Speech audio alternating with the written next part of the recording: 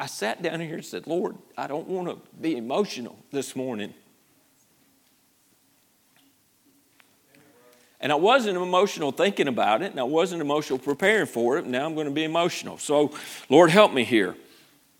2021 was a difficult year, in every church. I think in every church, every year, there's difficult things. There's difficult things that happen. There's losses that we incur, and this year was no different than any year we've ever had before. We had losses, and they are painful losses, and they're felt. But this morning, what I wanted to do was remember. We want to remember those who we lost in 2021, and we just want to.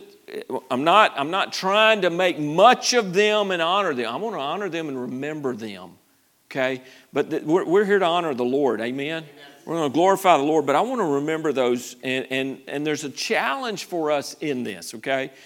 So we're going to start with Miss Audrey Johnson, and you'll see you may have wondered why there are shoes on this stage. Why are there shoes? Some of you haven't noticed yet. Have you noticed? Who noticed the shoes? Who didn't notice the shoes? All right, now you'll notice there's shoes up here, okay? So what we wanted to do is each pair of shoes here, they don't just represent someone, because these are their shoes. And their shoes are here, and they've been left with us. And so we want to, first here on my right, on your left, the first here are and if I get these out of order, y'all please correct me, okay? So this is Miss Audrey Johnson's shoes here on your far left. Miss Audrey went home to be with the Lord on January the 17th of last year. And as I understand it, Miss Audrey was a lifelong member of this church. She was here her whole life. She was here from cradle to grave. She was here. She was a part of this church. And in those years, she did it all. She was she sang in the choir. She directed the choir. At times, she filled in as pianist. She worked in VBS. And if you've worked VBS for many years, you know you get to do a lot of different things with VBS. So she was involved with that. She was a children's Sunday school teacher. She served as the children's Sunday school director. She was involved in women's ministry. She taught other Sunday school. She also did shut-in visitation and then just regular visitation. She was involved with all these things. All of this while working a full-time job a lot of that time while here. So the things that she did wasn't like, well, she didn't have anything else to do. She's raising a family, and she's a full-time mother, a full-time wife, full-time with a job, and she's serving and giving in the church. And so these first shoes here are Miss Audrey Johnson, and we miss her. And she was already not here regular when I got here. She was still in the area. I had a chance to meet her. What a precious lady. And then moved to Tennessee to be with some family. And then we lost her last year. So we're closing in on the first anniversary of her going home to be with the Lord. And so we remember Miss Audrey Johnson. The second pair of shoes here, you could guess whose these are. When I saw them, I said, that so fits. And that's Miss Florence Van Epps. And Miss Florence went home to be with the Lord on August the 1st. And Miss Florence was such an encourager. And she was involved with the ladies' Bible study. She was involved, I thought about her yesterday as we had our meal, as she was very involved with our bereavement team who prepared meals, with the funeral meals and stuff. She was very involved with that. And she always smiled. She always had a kind word. She was just such an encourager. And she had another ministry of encouragement that I've shared some before about this. And I've shared the story when I first got here.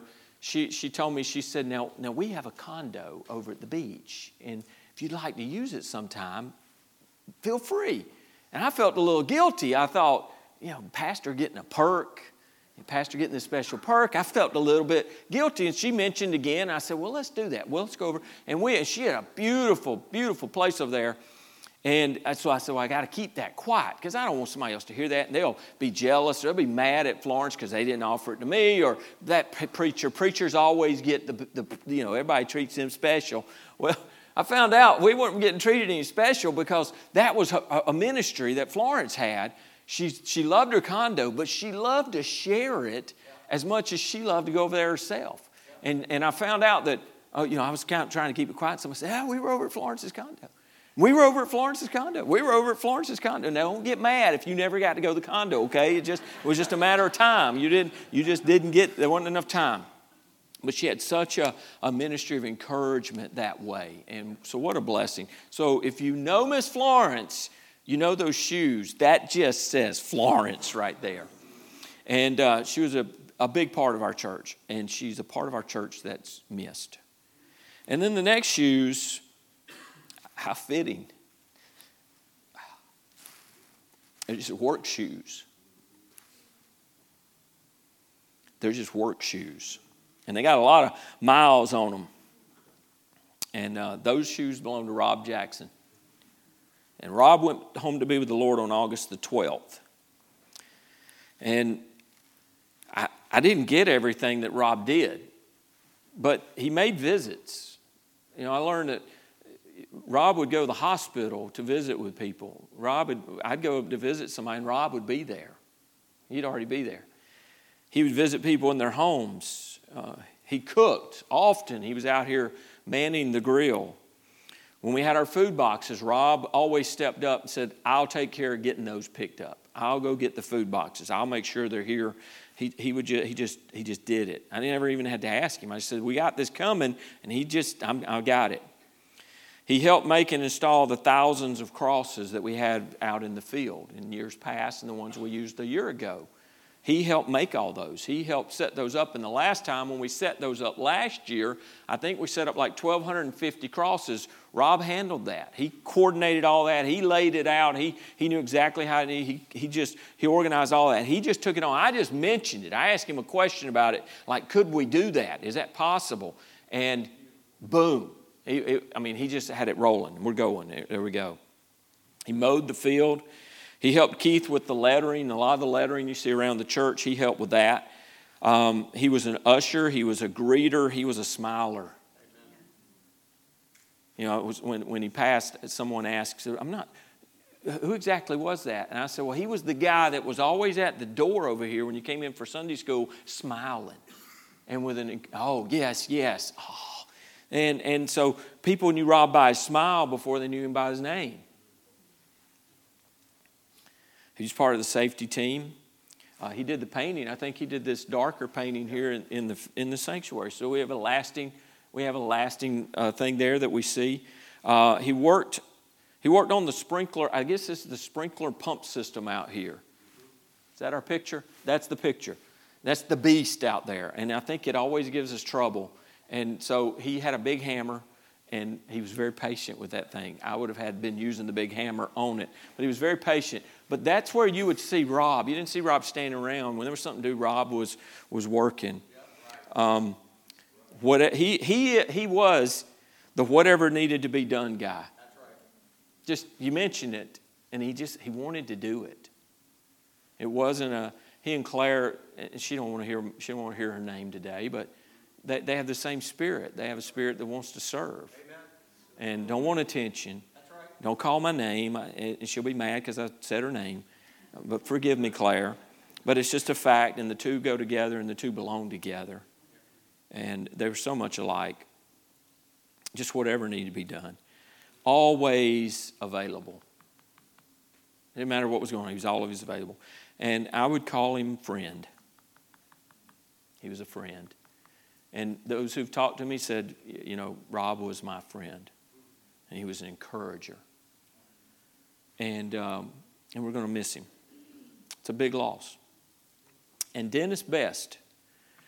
Next shoes here are Dennis Best. And Dennis went home to be with the Lord on November the 6th. And Dennis and Jeannie hadn't been here as long. About a little over 2 years now, I think, they've been here. And just jumped right in. Become family real quick. Dennis was involved with our Awana ministry, just out there pouring into those kids. If you talked to Dennis at all, you knew he had a passion for missions, and you knew that, they gave their lives to the Lord through missions. They just followed the Lord's leading there and served their whole life on the mission field, save a few years, and then the years now since they've been retired. But passion for missions. He was also, I think, he was a hot chocolate chef. So last year at our live nativity, he and Miss Jeannie were out manning the hot chocolate out there.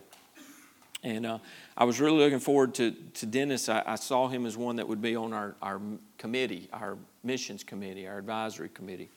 And I really saw him as being one that would be out there. So he's missed. He's missed. And then the next set of boots and shoes here are boots, and they're work boots, and those are military boots, if I'm not mistaken. Are they not? Are they? So but they're military boots, but that's his everyday shoe. That's what he wore. This is Webb White. And Webb went home to be with the Lord on November 12th, and he's the one I mentioned earlier. We had his service yesterday. And Webb was an exceptional man. I think is what I shared yesterday and what I'd heard, and what I heard then and what I heard from others was just Webb had his walk with the Lord, his relationship with the Lord, and his prayers. When he prayed, I've heard again and again and again how you just heard his heart, and it was passionate prayers from Webb. Now Webb was already Webb was 97 when he passed, so he was 93 when I got here. And so he was already in a nursing home, and I had a chance to get to know him a little bit and visit with him some, and had some special visits with him. In fact, there's the picture. And on that day when I visited with him, it was amazing. He was very lucid. We actually had some conversation, and was asking him a little bit. We were talking about Alaska, and his time in Alaska. And but when Webb was here, he was an usher. Here was a big thing that he did. He went with Mike Johnson doing door-to-door weekly, going door-to-door doing visitation here in Geneva. And you got to have a guy like Webb, because I got here and they said, you don't do visitation in Geneva, they'll kill you. And then I found out they weren't lying or exaggerating. That's why he wore the boots. Yeah, you got to have a guy like that. And so Webb was here for a season, and he's not with us anymore. And then Miss Kay Williams, the last shoes we see there, Miss Kay Williams. That's Jerry Crawley's mother. And Miss Kay was new here. She had just been attending, just starting to attend with us. And if you got to know her, you know she was just a precious lady, very sweet, very just a pleasure to talk with and to be around. And she went home to be with the Lord on December the 6th. And so we'll be having a memorial service for her next month here at the church. But Miss Kay was just getting connected. So you see, we have people represented here that were a part of our church, that some were just connecting, some had connected in the past and were maybe not here at the time, but they were a part of this church. And Rob, who was so involved, and Dennis, who was involved. Look, Miss Florence, who was so involved at this time. So everybody had a different place. And so we've lost much this year. We've lost much this year. And so we want to have a time of prayer. And I've asked Brother Raymond if he would come up and pray. And we just want to, and I ask you to join us as we pray. And we want to pray a prayer of thanksgiving for them, that God allowed us to have time with them. And I want to pray for their families. I know for Holly, it's coming up on a year. For others, it's not even that far along yet. So this is a very raw, emotionally, this is a raw time. And so I want you to pray for the families and the loved ones, and I want you to pray for our church. And so I want you to join us in prayer as Raymond comes up and prays for us, okay? I think so. Okay. It's hard for me to stand here without making a shameless plug for our 9 o'clock hour. You know what's interesting? Every set of shoes here is here at 9 o'clock Sunday mornings to be equipped. That's what we do at 9 o'clock. We equip you to live in a lost and dying world. That's what it's about. I really encourage you, if you want to grow in your faith this year, come to 9 o'clock. We've got about half a dozen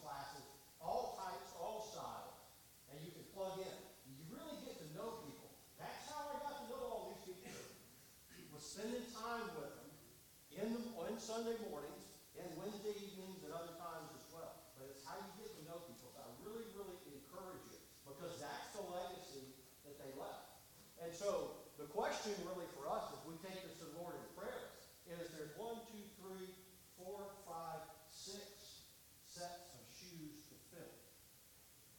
Who's stepping up? Who's stepping up to fill these shoes? These were people that were serving the Lord through this church.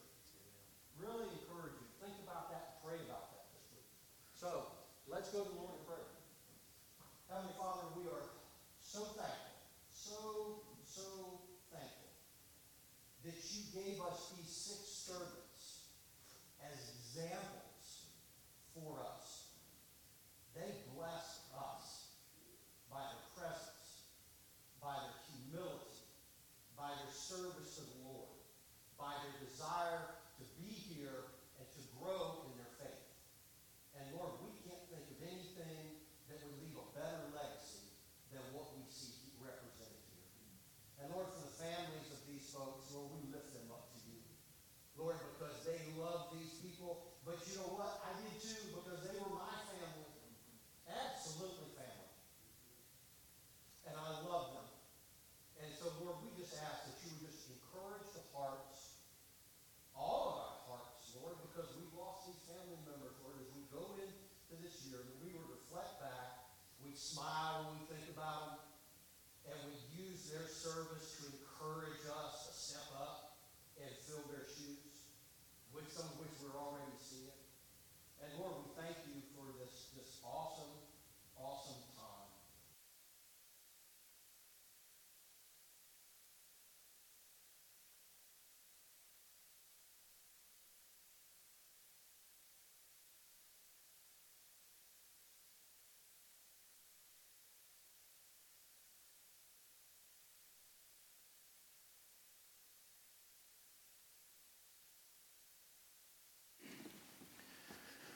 Thank you, Raymond. All right, Philippians chapter 3. I'm gonna move quick. We got a lot we want to do right here, and we're good on time. But we're here in Philippians chapter 3. Now, when we get to this section of Scripture, understand the timing on this. I just want to say this: Paul, at this point, when Paul's writing this letter, what Paul has already done in ministry, Paul was already at that time a living legend. He's already a living legend. He's already in the Christian circle. He's a living legend. He was in the Christian realm what Jack Nicklaus is to golf. He was what Tom Brady is to football and what Michael Jordan is to basketball. Not LeBron James, but Michael Jordan. Have a little fun with Pastor Aaron. I'm sure he'll get me back when he's got the mic, but right now I have it. He was the most famous man out there doing the work. He was the most prolific. You look at the writings, majority of the New Testament was written by the Apostle Paul. The man was prolific in his writings. He was famous. He was the most achieved when you look at the mission work and the church planning that he was involved with at that time. He was already, if we put it in today's terms, if we put it into like a sports analogy, he's a first ballot Hall of Famer. He's going in. It's going to be a unanimous vote. There's 50 votes. He's getting all 50 going in first ballot, unanimous. It's just a done deal. That's who Paul was. That's what we look at. We have the beauty of looking at him back through history, and we can see these things. But these are things, he was already that. And we've just acknowledged those things and seen those things, through history. But he was already doing those things. And the reason we remember that is because of what he was doing and what he was involved with. So we come here now to Philippians chapter 3, and we're just going to read through some of this, laying foundation. Verse 1, finally, my brethren, rejoice in the Lord, for I write to you the same things to you, for me to write the same things to you is not tedious, but for you it is safe. So obviously he's talked about some of this before. He's going to address it again with what he's about to say. Verse 2, he says, beware of dogs. Beware of evil workers. Beware of the mutilation. And he's talking about here these legalists who came in, these Judaizers. They're the ones who were coming in, and they were telling these Gentiles that you had to become a Jew. You had to become a Jew. You got to get circumcised. So you got to do the physical in order to do the spiritual. You got to become a Jew in order to become a Christian. And they were laying this legalism on them. And not only that, but they would say once you become a Christian, you still got to live under the Jewish law. So they're trying to, this legalist, and Paul is saying, no, beware of these. They're deceiving you. You got to be on guard. Verse 3, for we are the circumcision. He was a Jew. He had been circumcised. We are the circumcision who worship God in spirit. Rejoice in Christ Jesus and have no confidence in the flesh. He's talking about we're not confident in the outward. We're not confident in the flesh, in the things that we do. And he's going to talk about his confidence. He said, though I also might have confidence in the flesh, if anyone else think he have confidence in the flesh, I more so. So he's going to talk about these folks who think they're all this and all that because they're following the law and they're doing this, and they think they're more spiritual. And Paul's just saying, look, if you want to have confidence in the flesh and we want to get in a contest of who's got more fleshly things to be confident of, let's talk about it. And he starts naming off who he was. And what he really is naming off here, he's naming off his religious resume. It's his religious resume. Verse 5, circumcised the 8th day, of the stock of Israel, of the tribe of Benjamin, a Hebrew of the Hebrews.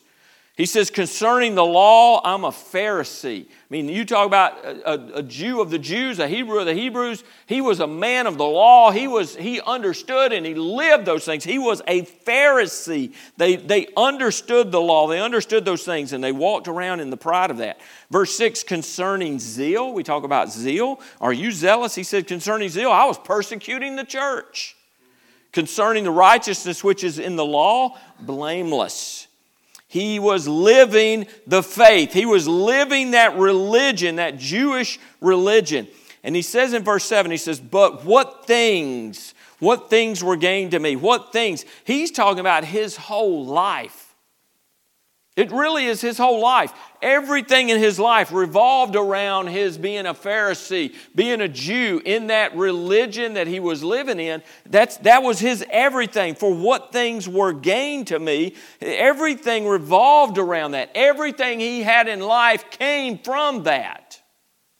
Any wealth he had, any position he had, any power, all those things came from that. He said, what things were gained to me, these I have counted loss for Christ. Verse 8, yet indeed I also count all things loss. He says, I don't just count my religious resume as a loss. What a waste. He said, I count all things loss. Look, for the excellence of the knowledge of Christ Jesus my Lord.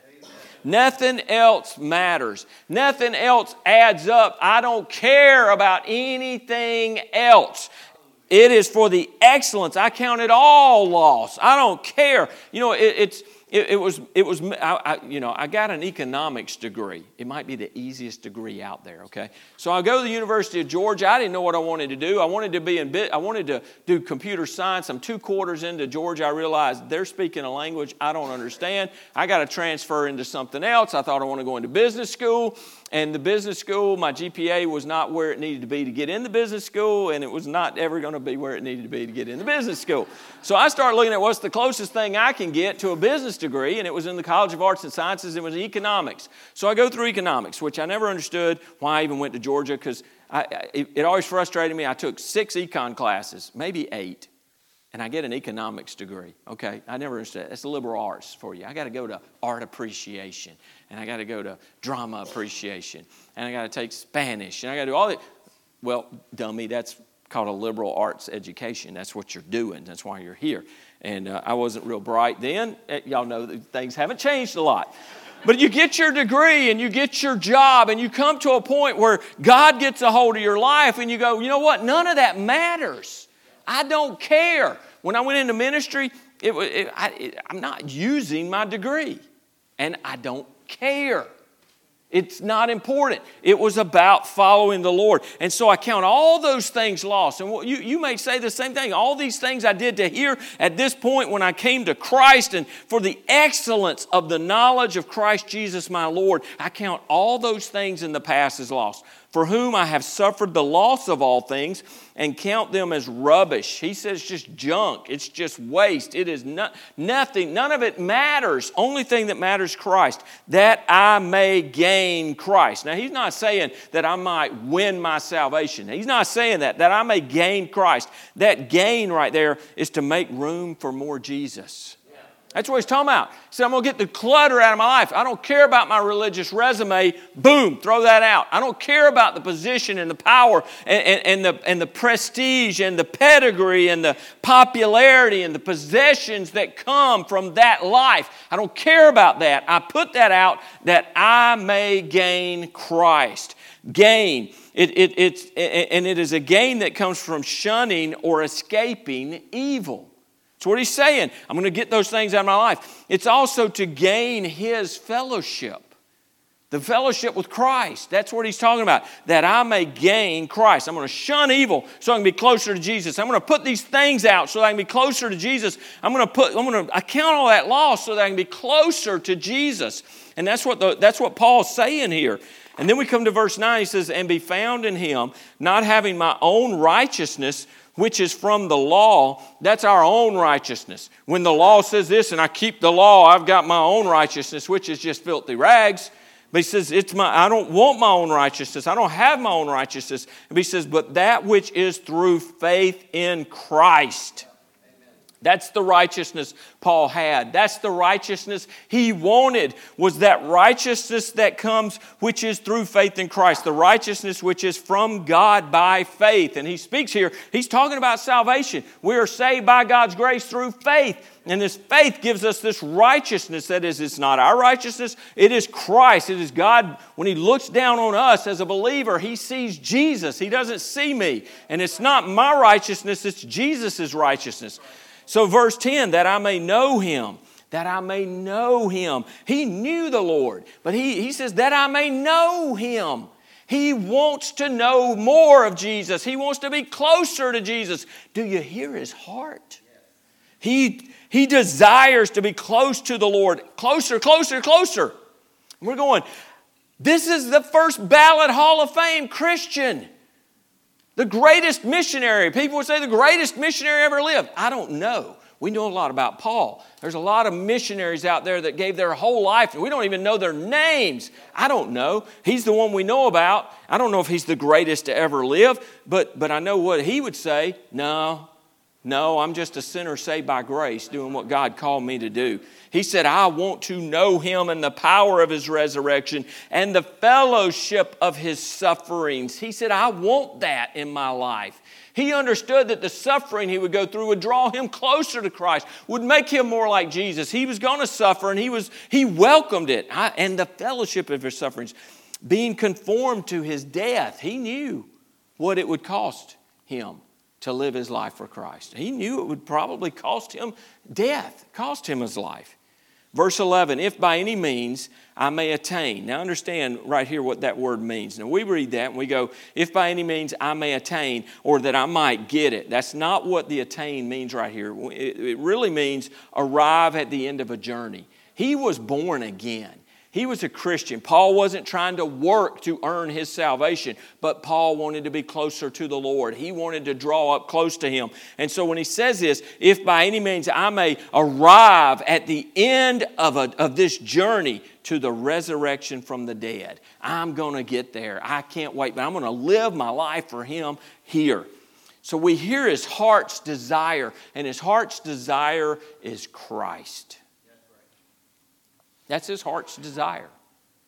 So wherever he was at that point, we see him as a spiritual giant. And Paul said, I want more of Jesus. I don't want anything else. And so here's where we're going to get now into, I got 5 points of this. The first point is this. When we talk about the title, I don't even know if I told you the title. The title of the message today is Righteous Dissatisfaction. Because here's the thing. The first point is this. There has to be dissatisfaction. Folks, if you ever are going to change anything in your life, if you ever are going to draw closer to Christ, if you're ever going to do anything, you first got to be dissatisfied with where you're at right now. Look at what he says in verse 12. He says, not that I have already attained. Now, that not that is, what he's saying is, I do not say that. I'm not saying. Paul says, I do not say I have attained. Others might say that. Others might trumpet me and talk about this or that or the other. He says, I'm telling you, not that I have already attained or am already perfected. I'm not perfected. I'm being sanctified constantly. I was sanctified at salvation. I'm being sanctified every day and being made more like Christ. And ultimately, I will be sanctified. There will be that final sanctification. But he ain't there yet. He's not mature, totally mature yet. And we go, Paul? Did you see it? Paul ain't satisfied with where he's at. He's not. There is a righteous dissatisfaction in his heart. Verse 13, I'm going to come back to verse 12, the second part of verse 12 in a moment. But verse 13 says, brethren, I do not count myself to have apprehended. And again, regardless of what others might say, I'm telling you, I haven't arrived. When I first went into ministry 21 years ago, I remember going on church staff, large church staff. I didn't think I had arrived like I'm there, I'm the man. But I thought I had arrived at where God had put me. I really had visions. When I went on church staff there, I'm going to serve here 20, 25 years. I'm going to serve out my ministry time here. This is what I'm going to do. I mean, God's put me here. I've arrived to this place. This is the final destination. And God just laughed. Oh, my simple son. Oh, he had fun with me. And so it's a long journey, but what he did is constantly he brought a dissatisfaction in my life with where I was spiritually, different things. But listen, any change in life, any improvement in life will not start until we are dissatisfied with where we're at. Now, it's really good we do this service today because it's January the 9th. All of you who said, I'm going on a diet this year, it's already done. You've already blown that out of the water. Here's the deal. You've quit already. You made your resolution, and 3 days in, the cake was laying there or the cookies were there. Or, I heard somebody the other day said, listen, I got all the bad food out of my house. I got all that junk out of my house. And it sure was good. It sure was good. They got it all out.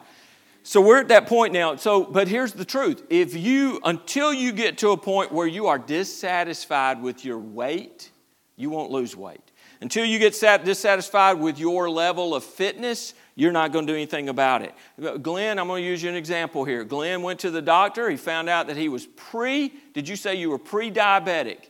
Glenn said, I ain't sticking myself with needles. So Glenn cut out the stuff. They told him what he needed to do. Glenn said, all right, I can keep doing what I'm doing. I got to learn to use needles. I ain't doing that. He was dissatisfied. And you've lost how much weight now?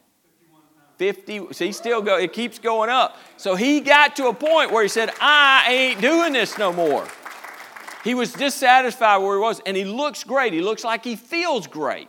But he had to get to that place where he was dissatisfied with where he was. So whether it's your weight or your fitness or, listen, your Bible knowledge or your spiritual maturity or your level of commitment. Folks, you will not change a thing. And it don't matter what I say from this pulpit. It don't matter how much Pastor Raymond, I call him Pastor, Elder Raymond, Brother Raymond, Mr. Harrison, whatever, what any of us say, it's not going to matter until you decide, until the Lord speaks to you and you go, yes, Lord, you're right. I'm not where I need to be. And until you get to that place, it don't matter what anybody says. You're the one that's going to have to respond. You've got to have that dissatisfaction.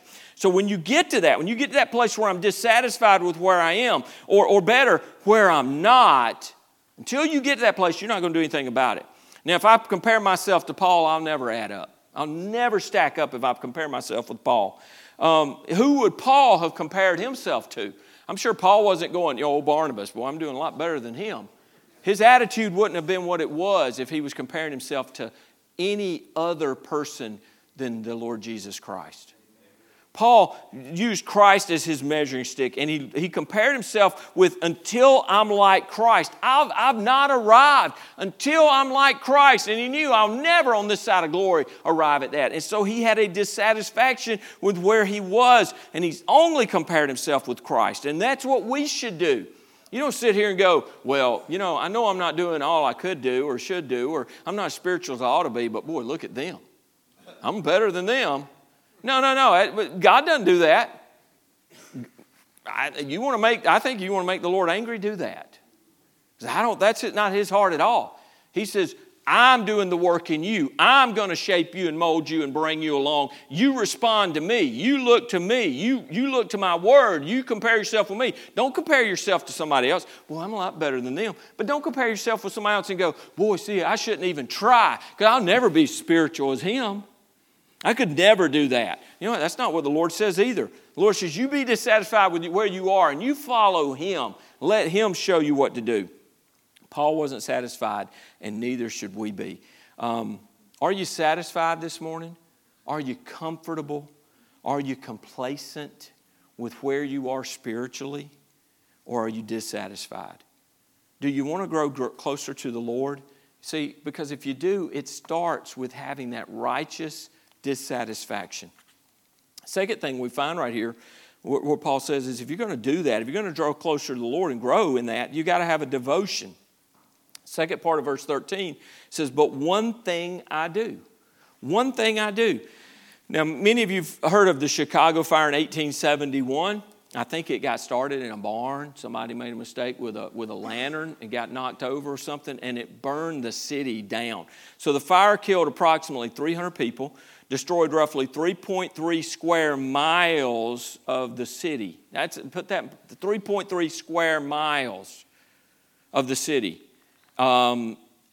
including over 17,000 structures, and left more than 100,000 residents homeless.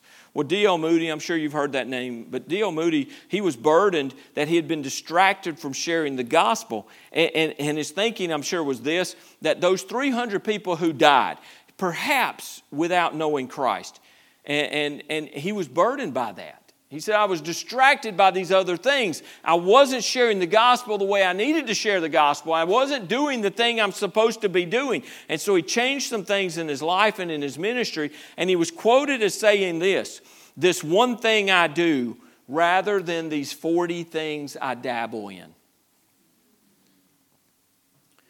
Now, if you're a child of God, you're a born-again child of God. If you're not, what I'm telling you, the only thing you need to be concerned with is getting to the cross, getting to Christ, being born again.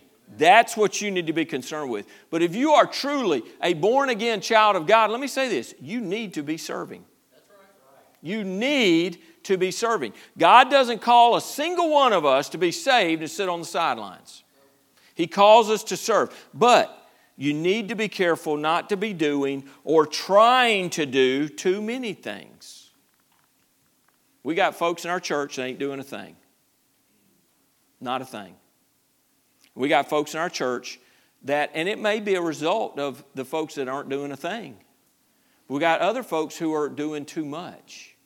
They're trying to do too many things. And what happens with too many plates spinning is that it always ends up with something falling and breaking down. You ever seen the guy on stage who gets the stick and he puts his plate on it and he spins it, and he gets another plate and he spins it, and he gets another plate and spins it, and he's back over here and he's doing this, and then he gets another one going. And I've seen him get 8, 9, 10, 12 plates going. Eventually, what happens? Something's going to fall. And if you've ever watched that, it wears me out watching it. I'm watching going, how could you do that? But you know what? If you got 1 or 2 plates right here and you're spinning them, you don't have to kill yourself, and you do it really, really, really well. And so we've got to get to this place where we understand what is your one thing. What is the thing God's called you to? What is it He wants you to do? And you put your hand to that and you do the very best that you can. And quit trying to do 15 things. Not only do I not do it well, but I hinder someone else maybe from doing what God's calling them to do. That they could do, that would be their one thing. But the other thing to keep in mind with serving is don't get distracted. There's so many distractions today, and some of us are serving, and we get distracted. And, when Nehemiah fought this, there were those that came to him and wanted him to come off the wall. They wanted to get him away from the work. They wanted to trap him. And Nehemiah says, I am doing a great work so that I cannot come down. So I'm not coming down. I'm doing a great work for God. I'm doing what He told me to do. I'm not coming down for you. So there's some things that can call us away from the work that God has called us to. And we have to be careful not to be distracted. Now, that could be work. It could be climbing the corporate ladder. It could be pursuing more money. It could be my home life. It could be my kids' activities. It could be my own recreation and entertainment that is pulling me away from God. Now, I'm not saying, pastor said neglect your kids. You should do God's work. That ain't what I said. You need to balance every role you have in your life. And if you're a husband, you need to be the best husband you can be according to the Scriptures. If you're a father, you need to be the best father or mother that you can be according to the Scriptures. You need to do those things. But you need to serve God. You need to find the place He's calling. And you need to not let everything else. I saw a meme recently that said that church ought to be the excuse for not doing other things instead of everything else being the excuse for not doing church. Church, it's amazing to me, all the things that come up that pull us away from church. Church ought to be, well, you're the preacher, you would say that. Well, I've been the preacher 4 years. I've been a Christian for 30 plus. I'm in church. I've always been in church. I'm going to be in church. I want to be a part of the church I'm in. I want to be here. I hate to miss a single Sunday because I don't know what God's going to do. I want to see it. I want to be a part of it. Don't let everything else pull you away from what God has called you to do. And look, some are going to go mad. Hear my heart. We're all in a different place in life. You got to figure out where you're at in that place in life. You're retired and you travel. I'm not saying give up your travel. But don't use that as just a cheap excuse to get out of church. You're here, so I'm preaching to the choir. You folks at home, I hope y'all are listening. Those that are going to watch it next week because you're on the lake today, I'm talking to you. No. It's just kidding, okay? Kinda. James 1:8 says, he is a double-minded man, unstable in all his ways. Folks, we don't need to be unstable in all our ways. We need to know what it is God's called us to do and put your hand to it. We're going to talk about putting our hand to the plow. We're going to put our hands to the plow here in a little bit, I hope. It's putting your hand to the plow. Not being double-minded, not being distracted and caught up, and we do what God calls us to do. I think about, when you talk about sports, I think about focus of champions. And I think about Tiger Woods. I don't know of anybody I've ever seen in my lifetime maybe that had the focus that he had. His focus was all about winning golf games. Wow, what if we had an ounce of that focus in our Christian walk? It ought to convict us when we see Tom Brady at 43 years old and he's so driven. He is dissatisfied. I think he has 7 Super Bowls. Is that right? 6 or 7? I think it's 7. Howard, you're the expert. How many has he got? It's 6 or 7. Okay, well, you're as committed on that answer as I am. So I know I'll stand on 6, but he may have 7. More than a handful. He got more than this, so he's on a second hand. It ought to convict us when we see someone out in the world who is more committed to something that does not matter than we are to the ultimate that matters. The only thing that matters. The only thing that's left. All that's going to be left. Folks, when we die, all that matters is what you do with Jesus. That's all. It don't matter what you made, what you had, nothing. It's what did you do with Jesus. Number 3 is direction. If you're gonna improve, you're going to pursue the right things, you've got to have direction. And Paul says this, he says, forgetting those things which are behind and reaching forward to those things which are ahead. That always, it's always forward. When he says reaching forward, it's always forward.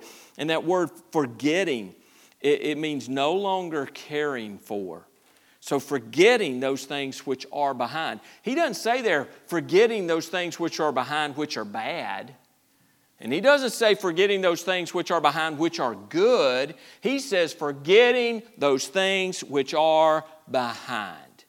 So it doesn't matter whether it's good or bad. The things that are behind us, we need to let it go. So if it's something bad in your life that is hindering you, look, if it's something you did, confess it. Take it to the Lord, confess it. If you confess it to the Lord, He's promised you confess your sin. He's faithful and just to forgive you of your sin and cleanse you from all unrighteousness. So He'll forgive that sin. And if He's forgiven it, throw it overboard. Don't let it hinder you anymore. Maybe it's something good, though, that hinders us. Well, you know what? I did youth one time, and we had 25 kids coming, and nobody in the church ever had 25 kids coming to youth before. We were the best. We were amazing. Or I was in the choir, and when I was in the choir, our choir sounded amazing. We were the best. And you live in the glory of something, and you know what? God may have used you in an amazing way. Praise God. Don't let that hinder you today from doing what God's called you to do today. He says, forgetting those things which are behind and reaching forward to those things which are ahead. Now, here's where we come to the plow. Luke 9:62, but Jesus said to him, no one, having put his hand to the plow and looking back, is fit for the kingdom of God. And here's the deal. When you put your hand to a plow, we don't understand plow. How many of you have ever plowed? Raise your hand high if you've plowed. We got a few that have actually plowed in here. Now, you're pulling a plow, Dave Stewart. You're pulling a plow. Can you do it with one hand on the plow? Can you do it looking back, Dave? You can't. You got to be focused on what's ahead. It's reaching forward to those things that are ahead. You got to put your hand to the plow. And what we're going to focus on is Jesus. I'm not going to try to sing this morning. My voice is a little raspy. But that song, Turn Your Eyes Upon Jesus. Look full in His wonderful face. Wonderful face. Turn. Yeah, I don't know the rest of the words. I can sing it when I'm singing it. But I can't recall. So we could just break into chorus here. But the fact is, what the point I'm making here is this. We want to turn our eyes upon Jesus. We want to keep our eyes on Him. We want to focus on Him. And when we focus on Jesus and our hands on the plow, we ain't worried about what's back there. I don't have to worry about that road because that road's going to be straight if I keep my eyes on Jesus. That's what we're trying to do. Number 4 is determination. If you're going to make these changes, there has to be a determination. Paul says this in verse 14, I press toward the goal for the prize of the upward call of God in Christ Jesus. He said, I press. That is an intense endeavor, and it gives the idea of a hunter pursuing his prey. And so here's what we do. We get saved, we read the Word of God, we learn His will from the Word of God, and then we pursue His will in our life. We pursue that with everything we have. We press on. Going back to verse 12, not that I've already attained or am already perfected, but I press on, that I may lay hold of that for which Christ Jesus has laid hold of me. See, God has a plan and a purpose for your life. People go, I want to know the will of God for my life. The will of God for your life is the same as it is for every other Christian. He has revealed His will. You pursue His will that He has revealed to us in the Word of God in your life. You pursue that. You know what He'll do? He'll guide you where He wants you. He'll move you. He'll show you exactly what to do. And it's not sit on the sidelines and you're going to get a call from this church. Boy, they want you to be the pastor, but you've never done anything. All of a sudden, I got the call. That's not how that works. God said, you pursue the will. I've shown you my will. And you be faithful. You grow in the grace and knowledge of the Lord Jesus Christ. You spend time praying. You forsake not the gathering of yourselves together. You be a servant of God, because the Lord said your attitude should be the same as mine. I wasn't sitting here. I wasn't called here to be ministered to. I came here to minister and to give my life a ransom for many. You should do the same thing. And as we do that, God will show us what we're to do. We press on. We press on. I press on to lay hold of the prize because Christ first laid hold of me. I want to lay hold of for Christ what Christ laid hold of me for. Whatever it is God wants to do in my life, why He grabbed me up, I want to pursue that. I want to do that. Whatever God has for me, I want it. I want it. I want all of it. But I want what He wants for me, not what I want. I want what He wants. And the only reason I can apprehend for God is because He first apprehended me. Praise God. Last thing is this, is discipline. Verse 15, therefore let us, as many as are mature, have this mind. And if in anything you think otherwise, God will reveal even this to you. Verse 16, nevertheless, to the degree that we have already attained, let us walk by the same rule, let us be of the same mind.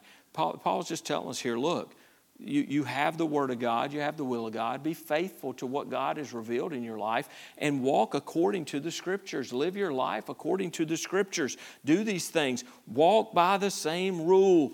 Let us be of the same mind. When we don't obey the rules, there's consequences. We know the Russian Olympic team.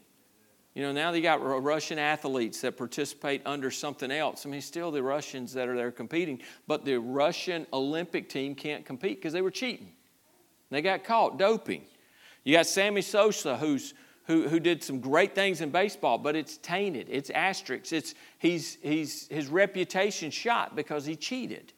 He cheated. He corked his bat. He shot up with steroids. He cheated. Ben Johnson wins a gold medal in the Olympics. A Canadian, you probably know that name, won the gold medal in the Olympics, maybe 86 or I don't maybe later. I think it was a lot later actually. But they stripped him of his medal because he was doping. He was cheating. Lance Armstrong wins 7. I mean, he was one of my heroes. Lance Armstrong, what an incredible story. Guy overcomes cancer. He overcame cancer and he wins 7 Tour de France's just to find out he's a scumbag cheater. They strip him of his medals, of his wins. He cheated. Alex Rodriguez, same thing. He's a cheater. Don't cheat. Do what's right. Live according to the Word of God. Don't compromise. Don't rationalize. Live by the Word of God. 1 Corinthians 9:24, do you not know that those who run in a race all run, but one receives the prize? Run in such a way that you may obtain it. For everyone who competes for the prize is temperate in all things. Temperate. They're disciplined in all things. They control themselves. Now, they do it to obtain a perishable crown. So what if Tom Brady wins 6 or 7 Super Bowls? What if he wins another one this year? As a Tampa fan, I'd be okay with that. He's won 7. So what if he won another one? If he doesn't know Jesus Christ as his Savior, he's going to go to hell. I would pray that he trusts Christ as his Savior, because the Super Bowl rings ain't going to get him into heaven. They do all this. They do all these things for a perishable crown, but we for an imperishable crown. Therefore I run thus, not with uncertainty. Thus I fight, not as one who beats the air, but I discipline my body and bring it into subjection, lest when I have preached to others, I myself should become disqualified. Hebrews 12:1 says, therefore we also, since we are surrounded by so great a cloud of witnesses, let us lay aside every weight and the sin which so easily, King James, I think, says besets us. The New King James says ensnares us. You know what it does? If you got weights on, no marathon runner is going to run with the 5-pound ankle weights on. They're going to if you've seen them, they wear the lightest fabric, skimpiest clothes they can because they don't want anything. They got the lightest shoes because they don't want to be hindered at all. You don't want anything that's going to hinder you. And you certainly don't want a sin in your life that is besetting you from doing what God wants you to do. But there's things, again, we hit this. There are weights in our life that are good things that become a weight in our life from us doing what God wants us to do. A job, a family, friends, possessions, entertainment. All these things that are not bad things, but they have to be in the right balance in our life, and we have to serve God. Amen? Amen. All right, so here's where we're at this morning. All right, it's 11:30. We've still got time to beat the Methodists to Chick-fil-A. Not Chick-fil-A. We can certainly beat them to Chick-fil-A. To Cracker Barrel. Or to the food truck over here that actually is pretty, not today, no food truck today. That's disappointing. That's disappointing. All right, so here's what we're going to do. So you've wondered about the plows. This plow time, this service, this is, when we talk about plow service, we're talking about a service of commitment, of focus, of dedication, maybe rededication, maybe salvation, maybe the greatest need in your life this morning. And if it's the greatest need, it's the only need if it's for salvation. There is no other need in your life today than salvation.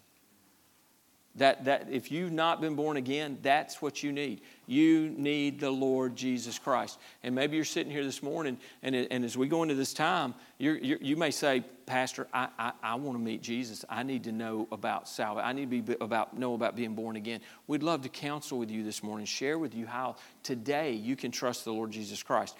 But this is a time of commitment. And I hope that you won't bolt out of here when the service is over. So here's what we're going to do this morning. We're not going to have we're not going to play a song. I think we're going to have some music going. But we're not going to play a song. We're not going to have our traditional invitation time. Here is our invitation. We'll have a prayer in a moment. And what we're going to do is I've asked Brother John is going to do this and Brent Ramsey. Y'all can come on down if you'd like. They're going to man this plow here in the middle. And y'all can kind of pull that out, Brent, and face the handles out that way. And they're going to man the center plow. If you want somebody to pray for you, there's something you go, you know what, I need this in my life. I want someone to pray for me this morning. Then I want you to come to this plow, to these guys, and they'll pray with you, they'll pray for you, okay? They're going to alternate praying, and we're not going to have our once a week daily devotion right here. We're going to be pithy, okay? We're not going to be long in the prayers. They're going to pray for you, okay? If you want to do that. Now, some of you may go, I'm not comfortable with getting up in two guys' faces. I don't know where John's been this week. I don't know who he's been around. I don't know. I don't want to be in his face. I don't want him breathing on me. Maybe that's you, and that's okay. And so what we've done is we've got another plow over here. It's a standalone plow. And I'm going to invite you, if you want to come and pray, a time to say, Lord, I'm dissatisfied with where I'm at in my life. I want to commit this year to you. I want to commit my life this year to you. At the end of the year, I want to be walking closer to you. Maybe I need to read my Bible more. Maybe I need to lay off this sin or whatever it is, whatever God is speaking to your heart, because I don't know what God's doing in your heart. I ain't the Holy Spirit. He just told me to get up here and say this, and now He's speaking to you. Now, you got to do with it what He's telling you to do. So we got a plow right here. You can come individually. There's a plow right over here. Please don't pay attention to the ugly framing on it. I had to do that real quick this morning to get it to stand up by itself, all right? Because we're not going to put guys on those plows. They're standing there. You can come up individually. Put your hand to the plow. Luke 9:62.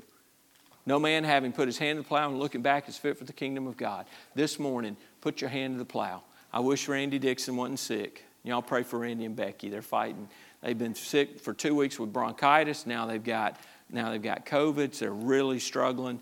I talked with her a little bit yesterday. They're very sick. Pray for them. But I wish Randy was here this day, because God, 3 years ago, 4 years ago, whatever, 3 years ago, the Lord just got all over Randy. Randy was halfway down the aisle before I ever got started, putting his hand to the plow. God just got a hold to him. Here's a great time for you. This is a symbolic thing as you see. It's a visual reminder, a visual picture to come and pray. You go, well, I'll pray later. Don't tell me that.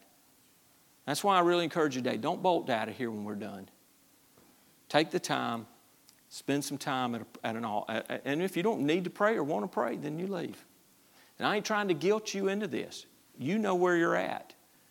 But this is not just cliche. This is not just some... what's the word I'm looking for? It's not just some silly gadget that we're doing in this service. That's a visual thing for you to put your hand to and commit yourself to the Lord this year. What is it He wants you to commit to? So you can come together as an individual, you can come as a family, you can come both to a plow over here or a plow over here, or the plow in the center where Brent and Brother John and Brother Brent, he's a brother too, we'll be praying. We'll pray for you, okay? And when you have finished praying, you're free. You're dismissed. You can quietly make your way out of here, but let's keep it quiet in the sanctuary because this will be a time of prayer, all right? But when you're done, you're done. You can dismiss and go out of here, and let's live 2022 for the Lord. Amen? Amen. Father, thank you now for this time.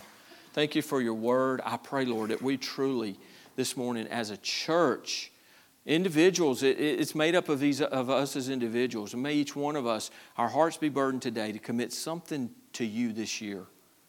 Really, I pray, God, you'd put a righteous dissatisfaction in our hearts spiritually.